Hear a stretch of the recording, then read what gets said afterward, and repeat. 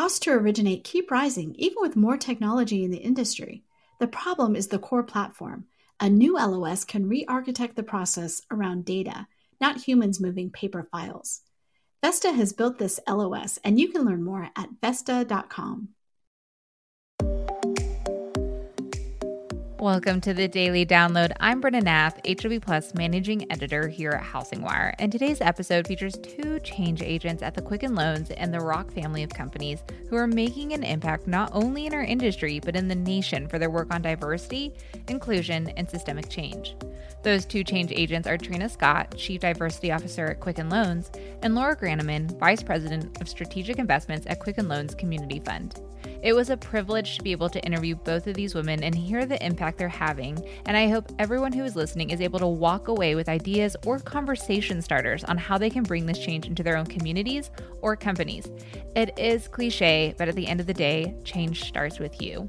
This interview spotlights my kudos featured for the August issue, which covers the impact people are having in our industry that goes beyond the four walls of the office. These two interviews in particular are extra special too, so be sure to check out the August issue when it comes out to learn why. But first, here's a word from our sponsor. Extraordinary challenges demand extraordinary solutions. CoreLogic is uniquely positioned to help you navigate this historic disruption.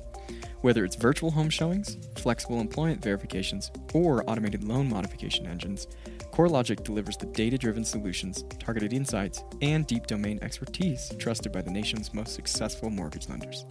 Explore how CoreLogic can help you today. Visit corelogic.com/COVID-19.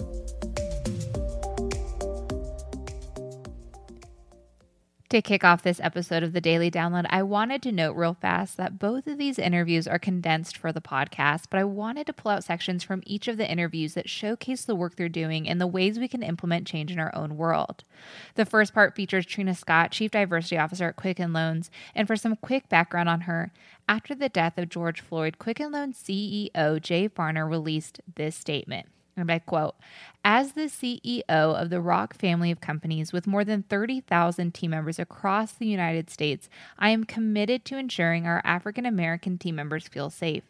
More importantly, our team members need to continue to be heard and feel comfortable expressing pain and frustration without fear of reprisal. In partnership with Trina Scott, our Chief Diversity Officer, and leaders across the family of companies, I'm immediately instituting a plan of action to advance meaningful and lasting discussions on race, police brutality, and inclusion." Scott expanded on this comment in this interview with Housing Wire, and here's that comment. Well, it's been fascinating. I'm an African American woman. I'm from the city of Detroit. And, on top of dealing with COVID-19 and the inequities that have come out from that, whether it be healthcare inequities, all the other things that we've heard about, that was one major impact that we were addressing as an organization. And we went right into action. I'm proud to say that, we really had a plan in place that we kept our team members safe, and we continue to do that. And so those same principles apply to anything else. So when George Floyd was murdered, we have what are called employee resource groups in the industry, but we don't like the word employee. So team member resource networks are our version of ERGs, employee resource groups.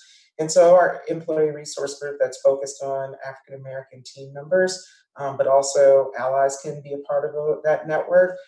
They had an impromptu town hall session, and it really wasn't a town hall session. It was just kind of every team member who either identified or was a part of this network shared how they were feeling about what many of us have seen in our lifetime, but now it was really profound that it was seen by the world. And there were a lot of raw emotions that came out of that.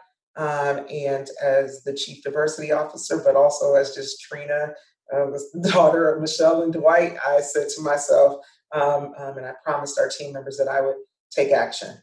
And so I'm a part of our leadership team, senior leadership team. And the very next day, we meet every Friday, I brought it to the senior leadership team. I shared my own personal position and feelings, and we went right into action. And so our action plan is nothing new of the things that I described around our diversity inclusion plan. But as our vice chairman told me, it's put the pedal to the metal. It's time to move forward very quickly and accelerate. I know there's a lot packed into that comment from Trina Scott, and the interview dove into so much more. But before we switch gears and share this clip from Laura, I also wanted to share this other comment from Trina when I asked her as we were wrapping up the interview if there's anything else she wanted to share or any final comment she'd give to this industry. Yeah, I think that we all have to feel comfortable with being uncomfortable.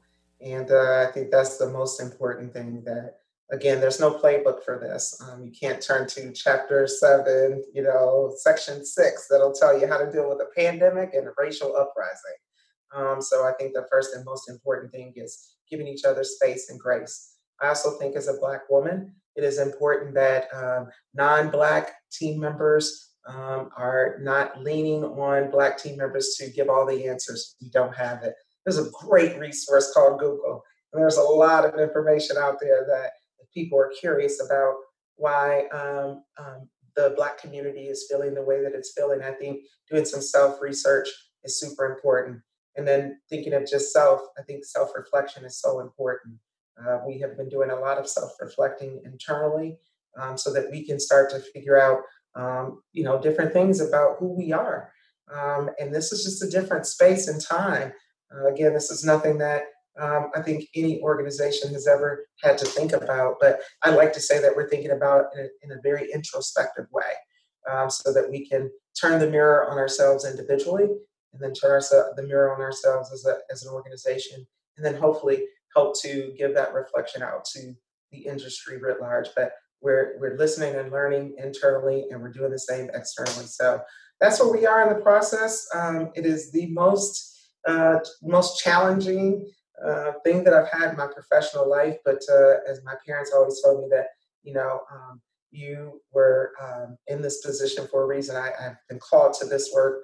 This is not work that is a job for me. It's something that I live. So I'm happy to learn from others, and I'm happy to share as much as others want to have that exchange. So thank you for the opportunity. I really appreciate it. While I know Trina Scott just gave a lot there to unpack, to pause, think, and reflect on, I want to switch gears into the second part of this interview for the Daily Download, which was with Laura Graneman, Vice President of Strategic Investments at the Quicken Loans Community Fund. For some quick background here, Laura oversees the philanthropic arm of Quicken Loans in the Rock family of companies, helping drive systemic change through investing $30 million annually. During our call, Laura explained why she founded the organization, saying that it's not just their philanthropic capital, although their philanthropic capital is really important, but the best way to make an impact in their communities has been to pull all of their different resources together and leverage them at the same time towards one mission. The fund makes data-driven investments in housing, employment, and public life, but to spotlight just its housing impact in 2019, they created communities to house nearly 7,000 veterans through the Built for Zero initiative, a movement of more than 80 communities redefining what is possible and what it takes to end homelessness. For this interview in the Daily Download, I wanted to highlight Laura's advice to others in the industry on how they can help create impactful change. Here's what Laura had to say on the matter. I think the one of the keys for us has been to be able to draw upon the many resources that we have across the family of companies. So the pairing of our investments with, in particular, policy change at the local and at the national level has been really key. In order to inform that, though, it always goes back to, I'm going to sound like a broken record, but it always goes back to listening and understanding the situation first.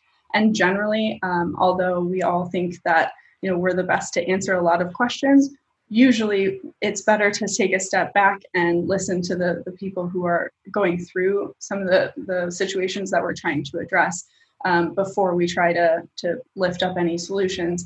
There's been lots of examples of solutions that have been made with the best of intentions, but that don't land well because you just haven't done that groundwork. So my first piece of advice, I think, would be really to deeply understand the landscape of the area that you're trying to impact before getting too engaged.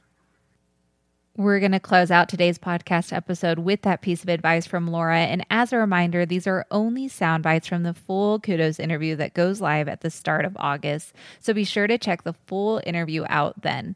This magazine feature is also the unveiling of our all-new magazine relaunch, which Kelsey Ramirez, our magazine editor who's on the podcast this week, has been working hard on. The deadline to get a physical copy of the magazine in time is today. So this is our gentle nudge and a way to say don't miss out and subscribe today. To double down on that gentle nudge, for every subscriber that takes a picture of the August issue, post it on social media, and tags us, HousingWire will donate $5 to MBA Open Doors Foundation, which is a foundation dedicated to helping families in a crisis keep their home. If you have any questions, feel free to shoot me an email at bnath@housingwire.com, and Alcina Lloyd will be back again here on Monday with all the latest news. Have a wonderful weekend.